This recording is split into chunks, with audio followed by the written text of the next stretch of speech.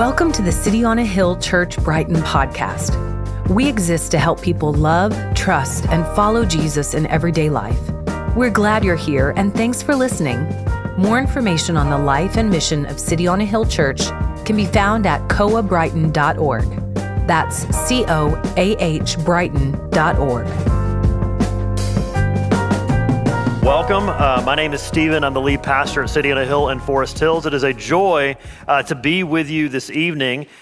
In the old tradition of churches, when a pastor would go from one church to the next, they would bring greetings from that church. I bring greetings to you from our church in Jamaica Plain at Forest Hills, and just thankful for you. You guys are just crushing it over here, and we're so glad for your brotherhood, your partnership in the gospel. We're glad to be a part of this network with you, and we're excited to host you this coming Friday for Good Friday. So I hope to see all of you there as we host you for that. So thank you for having me this evening. And so this evening, we are going to be jumping into the text. We'll be jumping into continuing this series called The Road to Redemption, looking at how the Gospels show us how Jesus' life, death, and resurrection lead us to the forgiveness of sins. And we see how God has redeemed us for himself. And I do have to say that Jenna, my new friend, I mess up everything all the time is my new favorite way to say that we need a savior. I mess up everything all the time. Amen? Amen. Okay. We mess up everything all the time, and that is why we need forgiveness. And Jesus has showed us the road to that forgiveness. And so last week, Pastor Aaron walked through the beginning of that road and showed how that road begins with an invitation. That road begins with an invitation by Jesus for us to come to himself, and it shows us the gentle and the lowly character and nature of Jesus. It shows us who Jesus invites to himself and who he invites to redemption. And so today we're going to be looking at the triumphal entry of Jesus entering into Jerusalem. Today is Palm Sunday. It's the beginning of the Holy Week. As we look toward Good Friday, we look toward Easter. Jesus is entering into Jerusalem as the coming King. And so we're going to be looking at a longer passage today, verses 28 through 48 in Luke chapter 19. And I'm actually going to give a lot of background. So I'm going to walk us through the text for a little while. And then at the end of this, I'm going to make some observations on how we can really apply this and what this really means for us. But as we look at Luke's gospel was a letter written to a man named Theophilus. Luke was a doctor. He had a friend named Theophilus who wanted to know about Jesus. And he writes this letter to him as an apologetic, and the word apologetic means a defense of the faith, a defense of why Jesus is who he said he was and what he did mattered. And so Tim Keller says that the book of Luke is really broken up into three distinct acts. So if you think of it like a play, you have a first, second, and third act. The first act of Luke is the first 9 chapters. The first 9 chapters of Luke really deal with the mind. The real controlling question in each one of these acts has a controlling question is this: who is Jesus? And that is the most fundamental question that you and I can ask, because who Jesus is, if he is who he claimed to be and who he came saying he was, that's the most important question we can answer. Who is Jesus? The next 9 chapters, chapters 10 through 18, talk about the will. And the question being asked there is, what does it mean to follow Jesus? So we understand who Jesus is as the very Son of God. We see Jesus coming into the world as the coming King, God the Son. Then what does it mean to follow him? What does it mean to follow Jesus? And then the last several chapters, starting in verse 19, we're going to cover a little bit today, look at it again on Good Friday, and then wrap it up on Easter. We're dealing with the heart. So we know who Jesus is. We see the call to follow him. But the question for us, and the question we need to wrestle with over the next week is, will you embrace Jesus? Will you give Jesus your very heart? And the entire book of Luke, and in fact, our entire lives are pointing toward that question. They're leading us to this point, and it's leading Jesus to this point in Jerusalem where there is no turning back. He is heading down this road. And so in verse 28, it says, and when he had said these things, he went on ahead going up to Jerusalem. Jesus' entire life, from his boyhood to his entry into ministry, all the miracles that he had done, calling disciples, healing people, all was leading to this moment of Jesus coming as the Savior for our sins. God has become man, and now Jesus is being crowned as a king, the king that we need, the one and only who can come and make all things right. That there is only one road to redemption. There is no other way. If you're familiar with the idea of religious pluralism, that's a hard word to say, by the way. Religious pluralism says that there are lots of ways to get here. There's lots of ways to get to God. So it could be through the eightfold path, or it could be through these different laws, or these 5 steps you need to do to get to heaven, or being a nice person, or being kind to animals, whatever it might be to get you to living the good life. No matter how you get there, all roads lead to the same place. Well, the problem is that sometimes the road is so treacherous, sometimes the path is so hazardous that there's no way you could possibly get there. Just this past week, I experienced this. I had the joy of being a chapel leader for the Red Sox. I get to spend time with the Red Sox and tell them about Jesus like every week. It's really cool. Part of that is I get to go down to spring training during February or March and spend some time with the guys. I get to go to Southwest Florida in the winter. Sorry, I really struggle and suffer for Jesus doing that. And so I get to go do that. And it's really a joy. It's a blast. So I have a plane that's supposed to leave Fort Myers on Sunday. And Sunday morning, I get a notification from JetBlue. And JetBlue says, hey, your flight's canceled. I'm like, no big deal, whatever. I'm sure it's the next flight. I go back and look at the email, and it says your due flight is Tuesday night at 5:41. And I'm like, oh no, this is not going to do. My wife is home with 4 kids, and here I am in 85 degrees and sunny. This is not going to work. So I call JetBlue. I sit on the phone for 4 hours.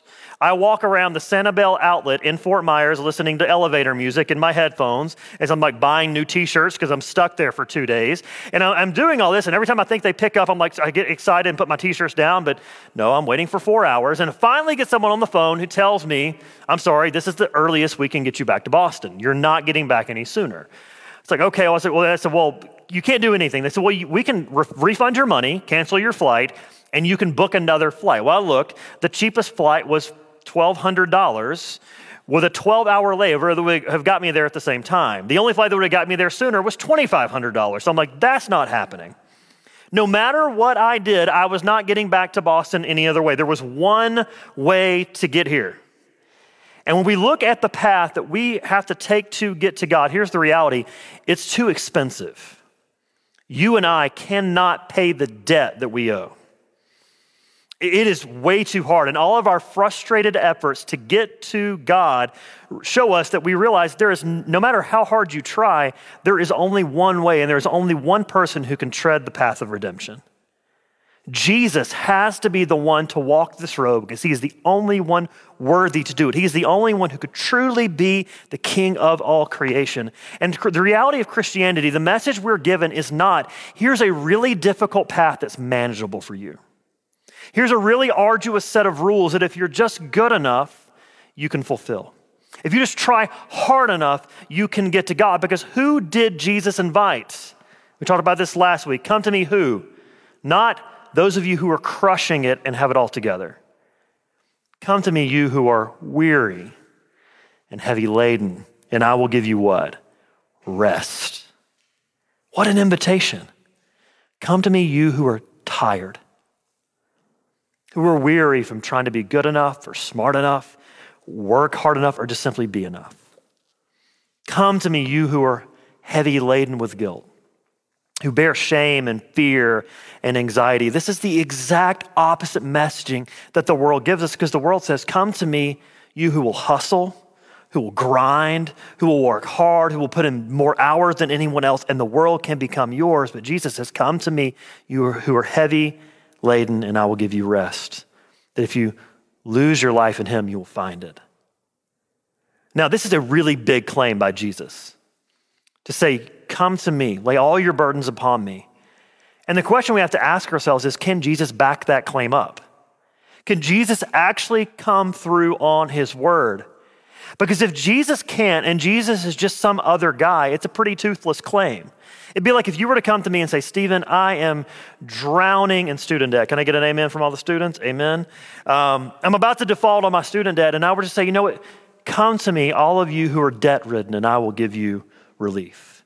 Now, I can't do anything about that. It'd be like that episode of The Office with Scott's Tots, right? Anybody ever see that? Yeah, I don't have the money or the power to do that. I can't do anything about that. Coming to Jesus, we're coming to the only one who can do something about our problem, and that's why you cannot accept Jesus simply as a good teacher.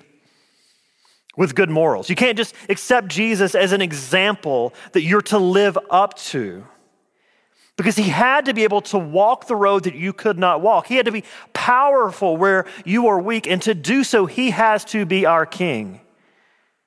It takes one who is the only one who's good enough, the only one powerful enough to do it, and we see the type of king he is. Look at verse 29. It says, when he drew near to Bethphage and Bethany at the mount that is called Olivet, he sent the two of the disciples. So give you a little bit of background here. They're a few miles east of Jerusalem, and they're making the annual trip for the Passover. If you're not familiar with the Passover, if you look all the way back into the book of Exodus, God's people, the Hebrews, they're in bondage to the Egyptians. God's going to deliver them, and he says first that he's going to send the angel of death, and he's going to take the firstborn son of every family unless they paint their doorway with the blood of an innocent lamb. And if they do so, God will pass over them, saying that blood was shed for their sins. And they continued to celebrate this generation after generation by going to Jerusalem every year and making sacrifices, believing that God would pay for their sins. And they draw here close to Bethphage. And so if you look at this, this is like a letter being written. So imagine that, Theophilus really doesn't know the geography. And so if you were trying to explain to somebody where you're from, like I'm from a little town called Clay, Alabama. No one knows where that is. But if I were trying to explain to you where that was, I would say, I'm from Birmingham. I'm from Birmingham, Alabama, which most people, that's kind of near Atlanta. And so everybody kind of knows where that is. And then if you knew Alabama, I would say, oh, it's near Trussville. And you go, oh, where's that? Well, that's where Clay's next to. He's explaining this because they're drawing onto Bethphage, and this is super important because they're coming through the Mount of Olives, this really special place in the history of Israel. We saw David fled there after Saul was persecuting him. We see Jesus praying there time and time again. The Sermon on the Mount, which we covered a couple of years ago, that's where Jesus delivered the sermon. Numerous prophecies were fulfilled on this mountain. It was a symbol of victory and peace to come. And here's Jesus coming through this, going to go down through the Kidron Valley into the temple and into the city. And we see in Jesus' entry something really unique. Look again at verse 29. It says that he sent two of the disciples, saying, go into the village in front of you, talking about Bethphage, where on entering you will find a colt tied on which no one has ever sat. Untie it and bring it here. If anyone asks you, why are you untying it? You shall say this, the Lord has need of it. Now I'm going to tell you, this is a really strange command, right? Can you imagine being one of Jesus' disciples and he says, okay, I want you to go into town and go steal that Honda Civic. And if the owners come out, say, the Lord needs it. Now what's going to happen in Boston in 2022 if you go to try to steal someone's Honda Civic? You're going to jail. These disciples are wondering, what am I being sent to do? This seems kind of nutty. We're going to just roll up and say, we need your ride, and they're just going to give it to us with no questions asked? How could this possibly be? There's only two ways you're not getting arrested in this scenario. One, Jesus prearranged it. Jesus said, hey, I know these guys, it's cool. They're going to let you borrow it. We've already talked about this. But you notice that the fact that Jesus anticipated an objection shows us the fact that something bigger is going on. We actually see the sovereignty of God at work. That God is one who can call the shots. That Jesus is one who knows all things and controls all things. And this shows us the type of king that Jesus is, that he is not some normal man, but he is the very Son of God. And we see the disciples go. Look at verse 32. So those who were sent away and found it just as he had told them. And as they were untying the colt, his owners said to them, why are you untying the colt? And they said, the Lord has need of it. It happened exactly as Jesus said it would. It confirmed their trust and their faith. But as they're untying this colt and they're bringing it to Jesus, they're probably starting to notice, I remember a story about this. I remember a talk of a Messiah who would come, who would ride into town on the colt of a donkey. This is one of many prophecies about a Messiah who would come. And if you look at the Old Testament, there was this promise to King David that one would come through his line who would rule forever and would restore Israel. It says in 2 Samuel 7:13, it says, he shall build a house for my name, and I will establish the throne of his kingdom forever. David, hearing these words, is imagining that his son Solomon is going to be the one to establish the kingdom and build the temple. But as you look at the failures of David and the failures of Solomon, David and Solomon and people beyond this began to realize that God had something else in mind. And as generation after generation went on, they began to connect this promise and tie this promise to the hope of a king to come. A true and perfect king who would make everything right and restore Israel to their place of being a light to the entire world. And we're doing a lot of Bible history here, but if you go back to Genesis chapter 12, God promised that out of Abraham, there would be a people who blessed all people. He's restoring this, and this cult is a part of this. Zechariah chapter 9, verse 9 says, "Rejoice greatly, O daughter of Zion. Shout aloud, O daughter of Jerusalem. Behold, your king is coming to you. Righteous and having salvation is he, humble and mounted on a donkey, on a colt, on the foal of a donkey." One that's never been ridden. A royal animal could not be used for common use. And in this, Jesus is saying, by commandeering this animal, he's saying, I am the king. And kings can make demands. He says, the Lord has need of it. It's no longer yours. And the sense of the original language is to say that this is a king who actually owns the animal. He's the true owner.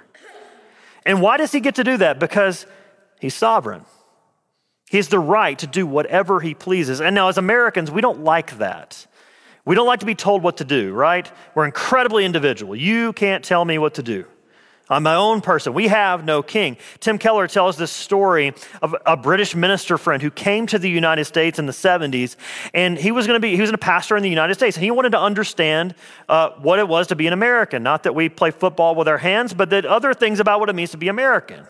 And so this minister goes, and he said, I want to get what it means to be from the United States. So he goes to Philadelphia. Goes to Philly, he goes and sees the Liberty Bell. He goes around town and he sees this placard that says, "We have no sovereign here." If there's a statement that sums up America, it's "we have no sovereign here." Nobody can tell us what to do. Nobody is over me. But if we're honest with ourselves, every single one of us are looking to someone to revere or honor or give attention to. Somebody who's influencing us. We do this with athletes. We do it with celebrities. We do it with Instagram influencers. We do it with thought leaders and politicians, because the longing to be underneath someone, the longing to have someone we give our entire hearts to is not wrong, but it gets disordered. It's a flicker and a picture of something that's innate in us. Tim Keller again says that it's a memory trace of a perfect king, of an ultimate king, of a king of glorious splendor, undimmed before the breaking of the world, whose wisdom and nobility and love and compassion and greatness and beauty was like the sun shining in its full strength. We remember a king like that because all of us are loving and giving our whole selves to someone or something. All of us are giving our whole selves to our career or a relationship or the hope of something. And the reality is that all these other false kings that we try to submit ourselves to cannot bear the weight of what we put upon them. They will falter and they will fail. But Jesus says, I will take your burden. Put it on my shoulders. He's the only king who is strong enough to handle every desire and longing of our hearts. And for God to be that type of king, for Jesus to be the king of your life, it means he has to be in control of everything. He has to be big enough to handle everything in your life. But what this means is that you don't get to pick and choose when he does. You don't get to pick and choose what God gets a say in, because if he is truly our sovereign king, it means there's nothing in our life that's off limits, that he gets a say in everything. And we see this in the way that the disciples react. We see the disciples who would go, and in verses 35 and 36, we see others who sacrifice. Verse 35, it says, and they brought it to Jesus, talking about the colt, and throwing their cloaks on the colt, they set Jesus on it. And as he rode along, they spread their cloaks on the road. Some sacrificed, whether that was to make their cloak, the very thing that they would use to make themselves warm, into a saddle, or they would lay it before the feet of Jesus as a pathway for him to enter as king. If he's the sovereign king, then the only proper response is to give him everything. And the idea of him being sovereign is only bad if Jesus is not good. But if he is good, and that means as we give him everything we have, there could be no greater joy found. There could be no greater thing that we could hope in, that everything we give is worth it. And as this is happening, the people begin to get excited. Look at verse 37. It says, as he was drawing near, already on the way down the Mount of Olives, the whole multitude of his disciples began to rejoice and praise God with a loud voice for the almighty works, for all the mighty works that they had seen, saying, blessed is the King who comes in the name of the Lord, peace in heaven and glory in the highest. They know what's going on. They remember all the promises that they read and heard in Sunday school. They remember they remember hearing of this day of a coming Messiah, and he's finally here.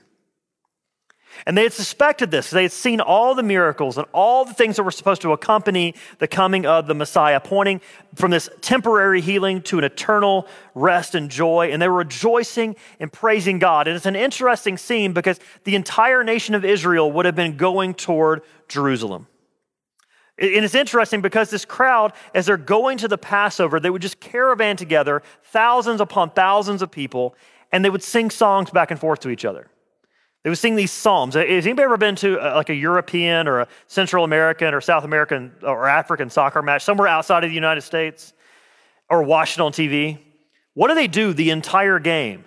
They sing and chant. I'm not even sure they're watching the game. They're just singing and chanting to one another and just enjoying the experience, this outpouring of joy. That's what I imagine is happening, is they're singing these songs of a coming Messiah to each other. In fact, there's a section at the end of the Psalms called the Psalms of Ascent.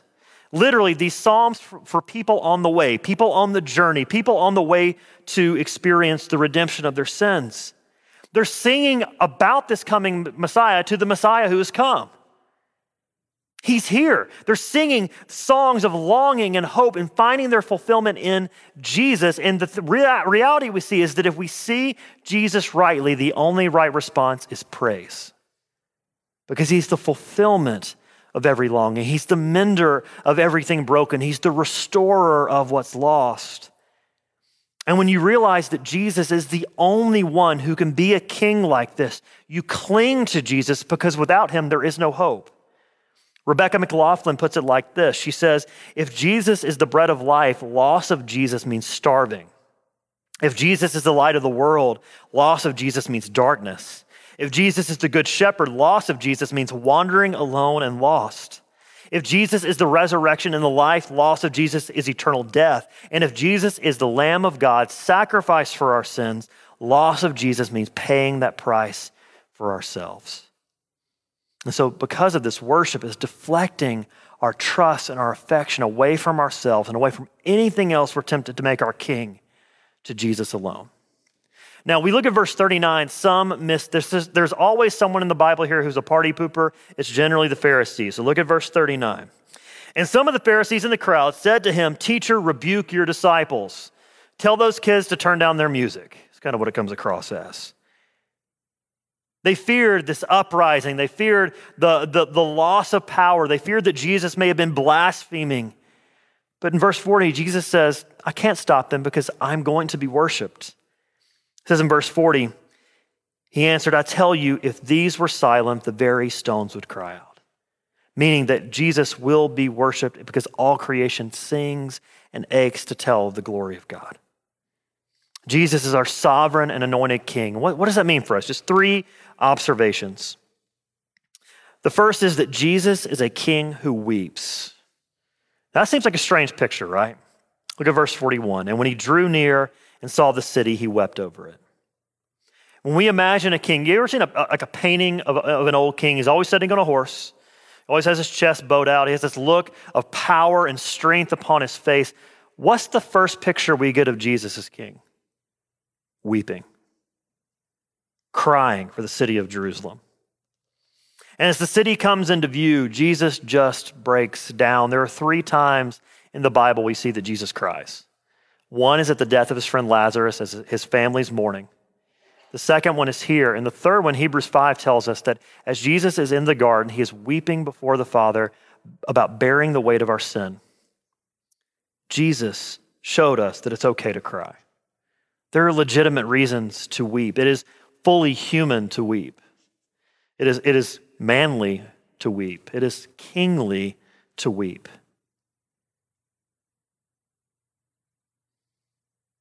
The Bible gives us a full range of emotions and shows us that there are times to cry. In America, we don't cry. And in fact, in Boston, we've been called the frozen chosen, not just because it's cold here, but because we don't show a lot of emotions. The Bible shows a lot of emotions, and we see Jesus weeping over Jerusalem, and we see why in verses 42 and 43.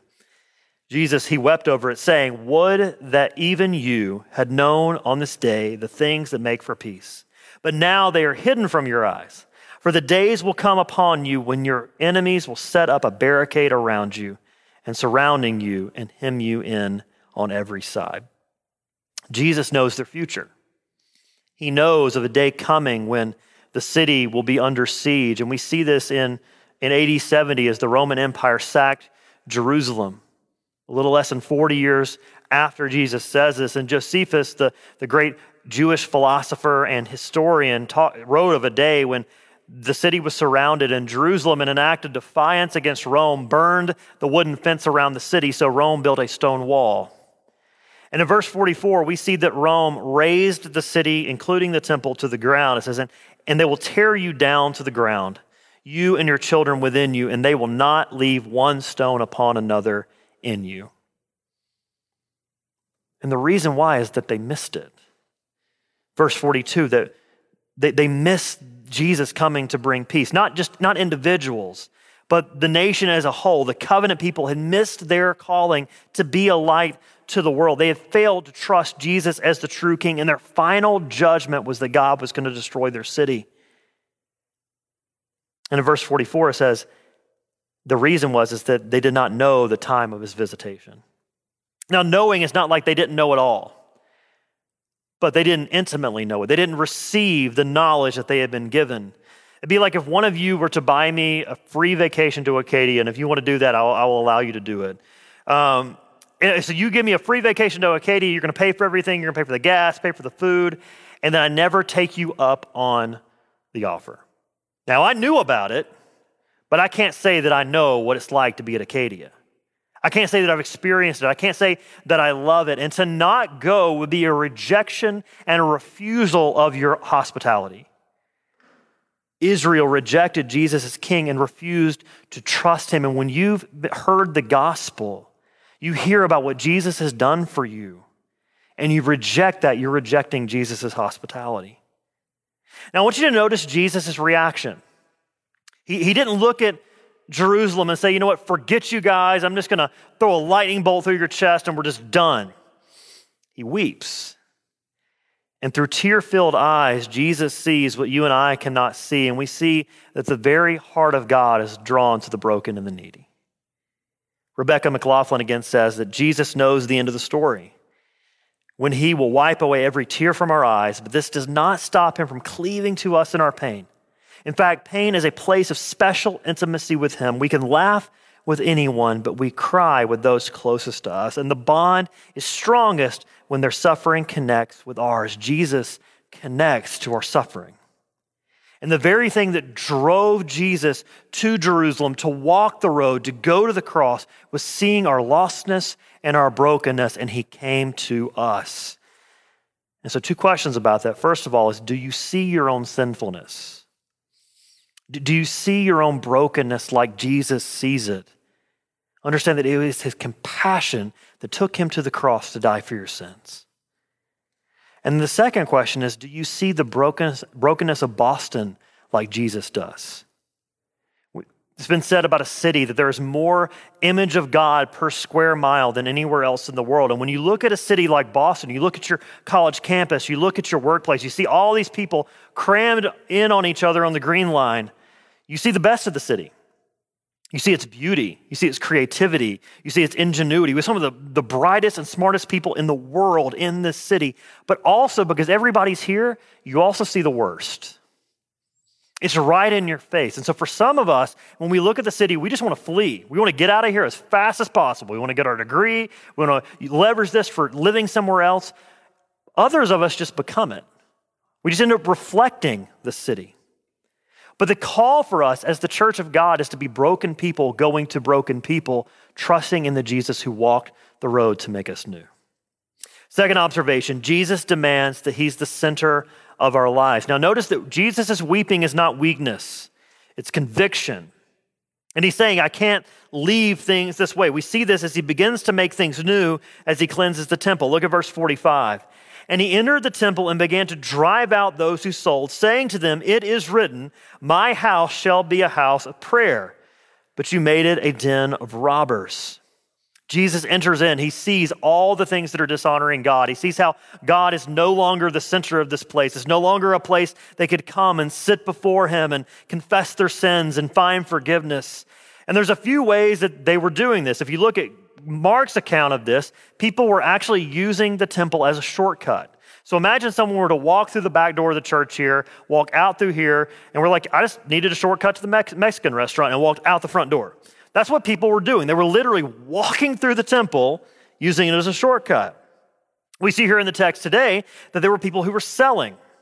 There was actually an official coin exchange happening out there in the temple where you had to exchange your money for a special type of silver that was temple money. And oftentimes there was a surcharge in order to do it, and people were defrauding people. And there were also people selling animals. They're selling animals for sacrifice. Now, the place this was happening matters. It was happening in what was called the Court of Gentiles.